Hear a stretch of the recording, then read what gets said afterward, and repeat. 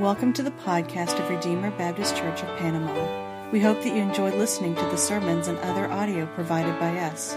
Feel free to share what you find here, and we hope that it will be beneficial to you as you seek to know and follow Christ.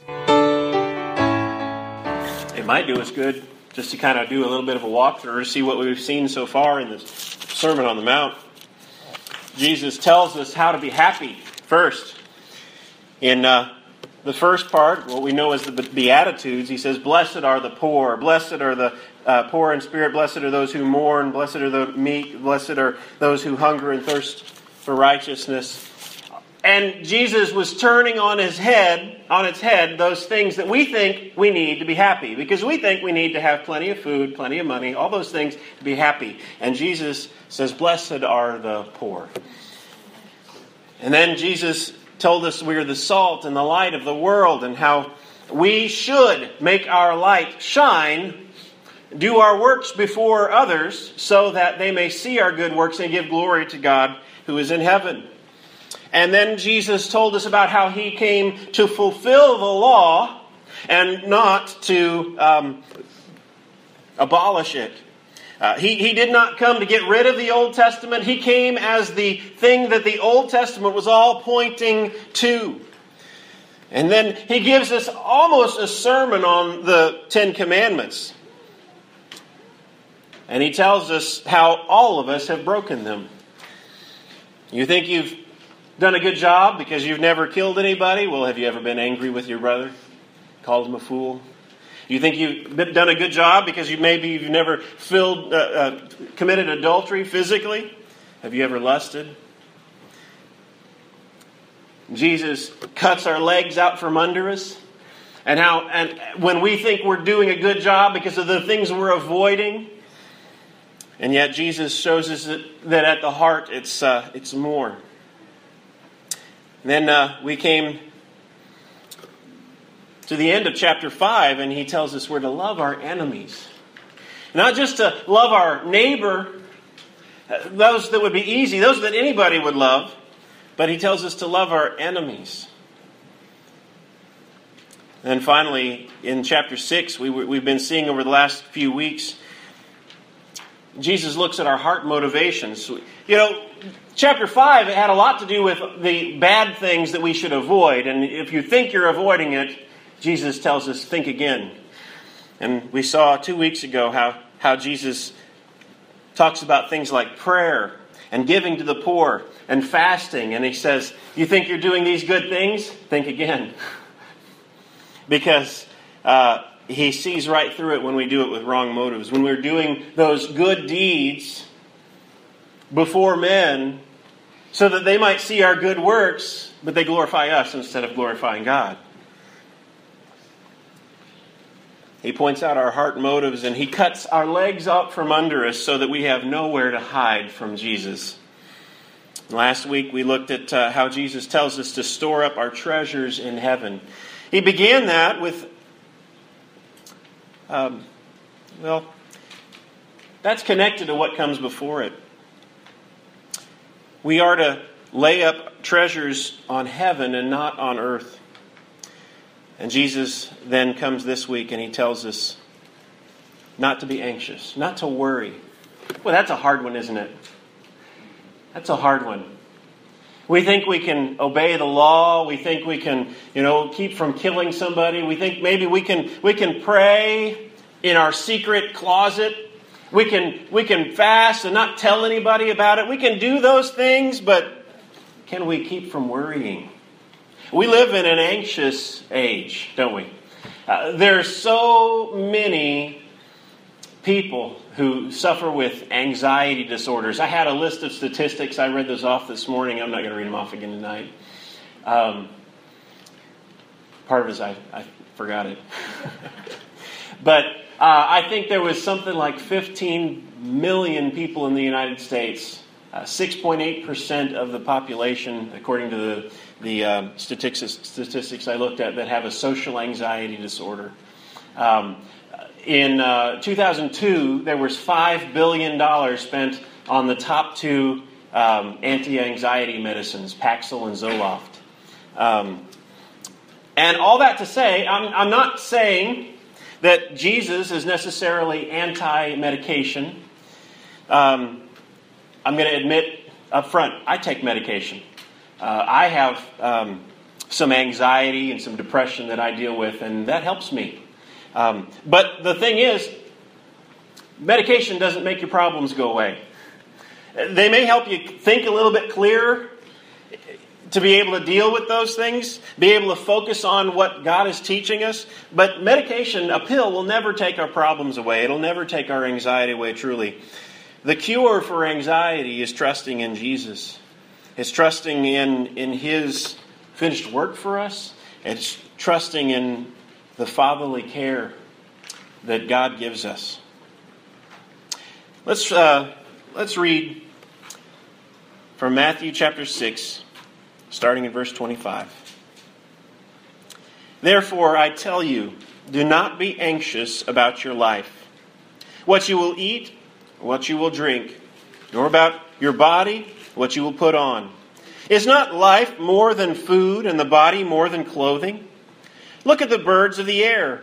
They neither sow nor reap nor gather into barns, and yet your heavenly Father feeds them.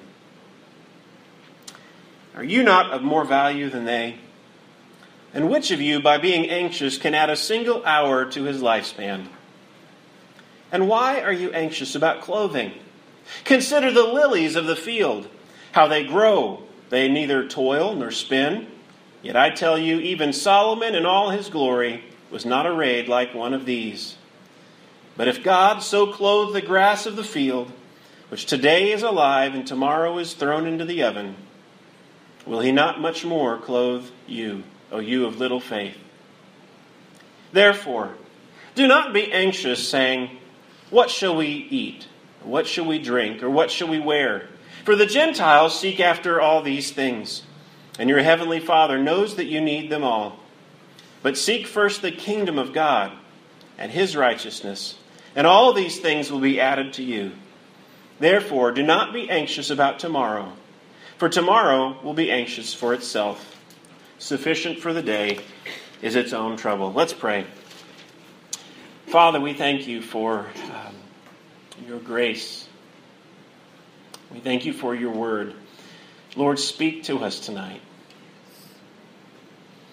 Lord, our greatest need as we come to gather tonight together, Lord, is for you to speak to us. Many of us have come anxious. Many of us have come worried about this or that. Lord, speak peace to our hearts. May your word calm us. Lord, give us ears to hear and eyes to see. Lord, I confess my anxiousness, my sin of anxiety. Lord, I pray that you would help me, Lord, to turn away from that. Lord, to turn to trusting in you. Lord, help me to be bold as I speak forth your word tonight. We need your Spirit tonight. In Jesus' name, amen.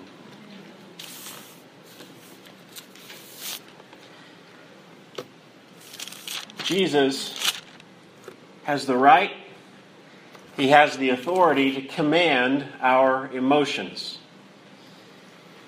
That's hard for us to think about. We think, yeah, I just feel this way. This is just the way I was made, the way I was wired. I may have trouble with anxiety, with feeling nervous a lot, but that's just the way God made me. I can't really change. Is the way many of us think. But Jesus has the right to command our emotions. Think of all the things that God commands of our emotions. He commands us to love Him with all of our heart, our mind, our strength. He commands us to rejoice. Rejoice in the Lord always. And again, I say rejoice. He commands us to love our enemies. He commands us not to fear. And He commands us here, do not be anxious. Yes, Jesus has the right to command our emotions.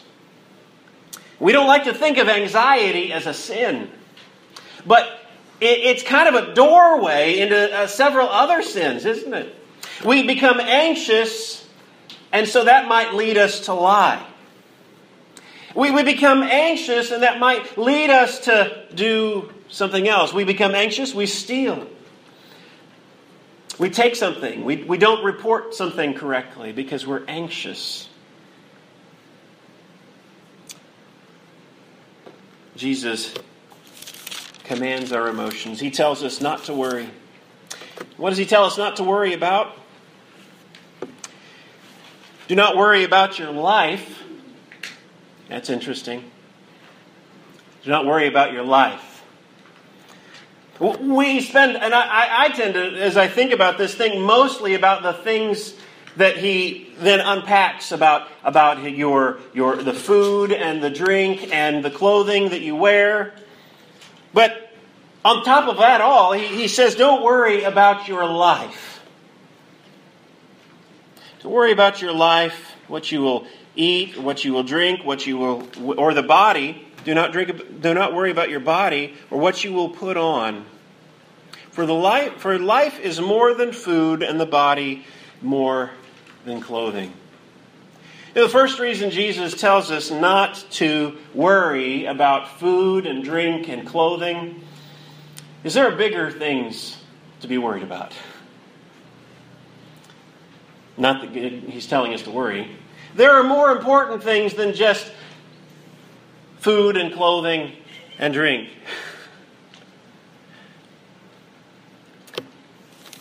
Is not life more than food and the body more than clothing? Jesus tells us there are bigger things. There are eternal things. We worry about where our next meal is going to come from or something like that. Where are we going to get... Actually, we don't. Really, do we? When we get thirsty, what do? We go to the tap and we turn on the water and we have something to drink because we're rich. We go, if we're hungry, we go to the refrigerator, we go to the pantry and we get something out. We make ourselves something to eat, usually, most of us, probably. Or if we don't have anything in the pantry or the refrigerator, we go to the restaurant and we get something to eat there. Maybe what Jesus is saying to us seems kind of foreign, doesn't it? Why would we worry about what we would drink or what we would eat? We've got plenty. And so we take things for granted, don't we?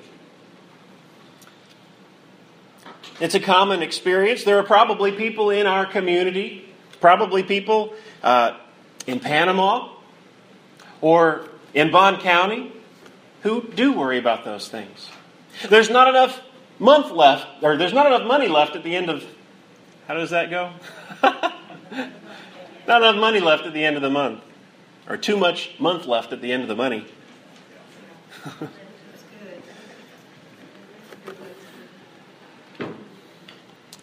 So we do. Some do worry about where their food will come from.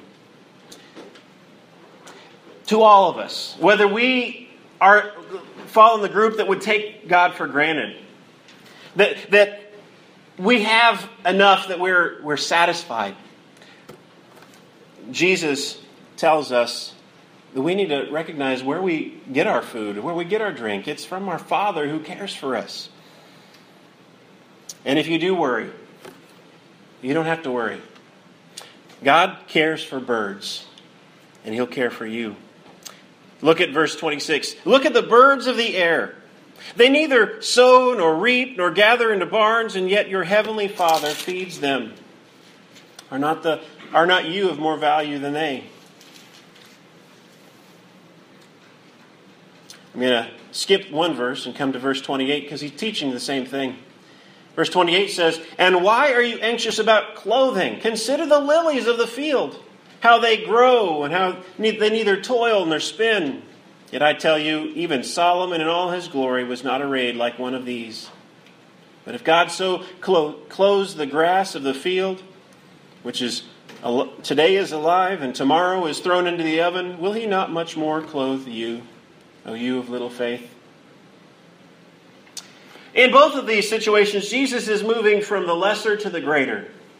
He's saying, if God takes care of birds, if God takes care of birds, if God takes care of flowers, makes them beautiful, dresses them in adornment that's prettier than what Solomon, the richest king in the Old Testament, had to wear, then he can take care of you.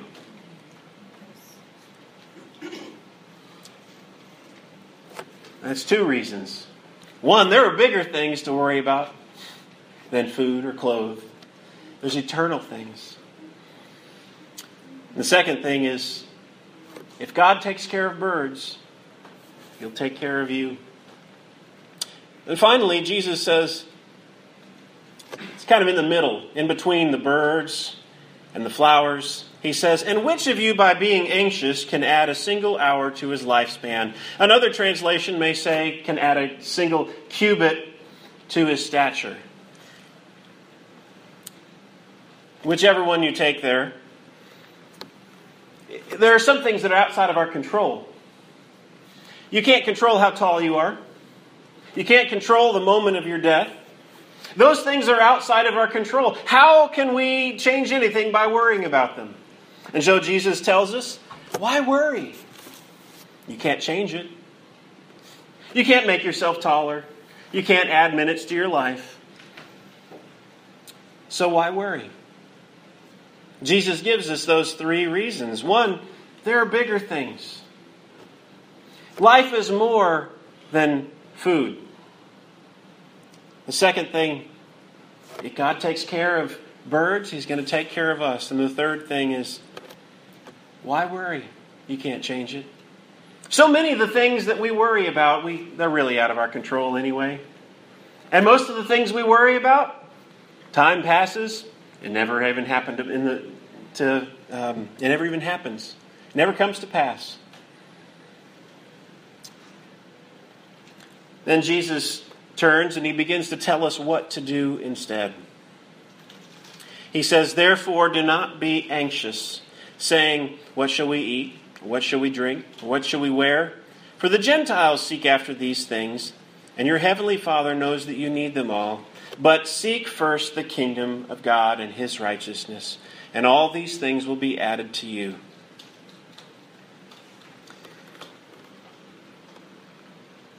Jesus tells us, don't seek after those things. Don't seek after clothing and food and drink. Don't make those your ultimate aim. Don't make those what you're aiming at. But instead, seek after the kingdom of God. Seek after His righteousness.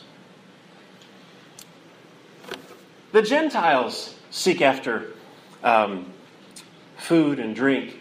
They make it their ultimate game. Pagans. If you don't believe in God, then what else is there, really? If you have a naturalistic way of looking at the world, if all there is material, like the atheist would think, then that's what you should go after. Get as much food as you can, drink as you can, eat and drink, be merry, for tomorrow we die, right? For the atheist, for one who doesn't know God. But Jesus says that's what the pagans go after. That's what they seek after. For us, we're different. We're to seek after His kingdom and His righteousness. Is Jesus saying food and drink don't matter? No. What does He say there? He says in verse 32, your heavenly Father knows that you need them all. Your heavenly Father knows that you need. He's not saying we don't need those things. He knows that we need food. He knows that we need drink. He knows that we need clothing. It's just those aren't to be our ultimate aim. What we're spending all of our time, all of our resources in trying to pursue after material things, after food and clothing, our own comforts. But seek first the kingdom of God and His righteousness. Eternal things. Evangelistic relationships. Do we know our neighbors? Do we know the people who live next door to us? Do we care so much about our own comforts, about our own food and drink, that we don't cross the street and meet our neighbors who may be lost? That's seeking the kingdom. Sharing Christ with those who don't know Him. Seek first His kingdom and His righteousness. Jesus had said earlier, unless our righteousness exceeds that of the scribes and the Pharisees, we wouldn't see this kingdom of heaven. And then he went throughout this sermon, in the Sermon on the Mount, telling us how our righteousness doesn't measure up. Right? He tells us, you think you've never murdered? Have you been angry? Have you called someone a fool? You think you've never committed adultery? Have you lusted? He's cut our legs out from under us so many times to show we are guilty, guilty, guilty. But He has provided a way into His kingdom. He sent His Son. The one who was preaching this message came. He fulfilled the Old Testament. He fulfilled what that was pointing toward. And He came to bring His kingdom into our lives, into our hearts. Seek first His kingdom and His righteousness. Now, our righteousness is not our own. The problem with our righteousness is it's always imperfect. We can never be good enough on our own. That's why we need an alien righteousness. God's righteousness given to us, imputed to us. He was perfect. He lived a sinless life. He never sinned. And yet He took our punishment on the cross. He took our nails. He took that sword in His side. He suffered and He bled for us. And He gives His righteousness. He gives His righteousness to us. We seek first His kingdom and His righteousness. Not our own righteousness. That'll always be imperfect. We seek His righteousness. We pursue a relationship with Jesus, not through our own efforts. Again, that would just be works again. It's through trusting in one who gave everything for us.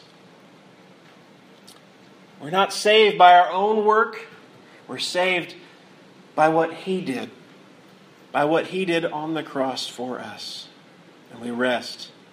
Jesus says,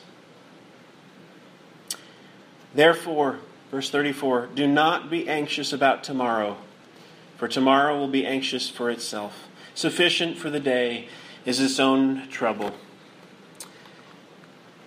And the more I've thought about this today, the more I realize it goes hand in glove with the gospel. The gospel is all about trusting in someone else's work on our behalf. We don't work. We don't earn our salvation. We trust and we rest. And Jesus here is telling, don't worry. Don't worry about food. Don't worry about water. Don't worry about your clothing. You don't have to spend all your time trying to accumulate stuff and all those things. No. Rest. Rest. Don't worry. Your Heavenly Father knows you need those things. He will seek first the kingdom. Seek first my righteousness. It fits hand in glove with the gospel. The gospel that tells us we have all sinned, we have all fallen short, but if we look to the one who died for us, we can have rest in Him.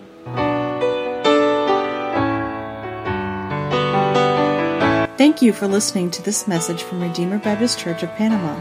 For more information, please visit us at redeemerbaptistpanama.wordpress.com, or you can like us on Facebook.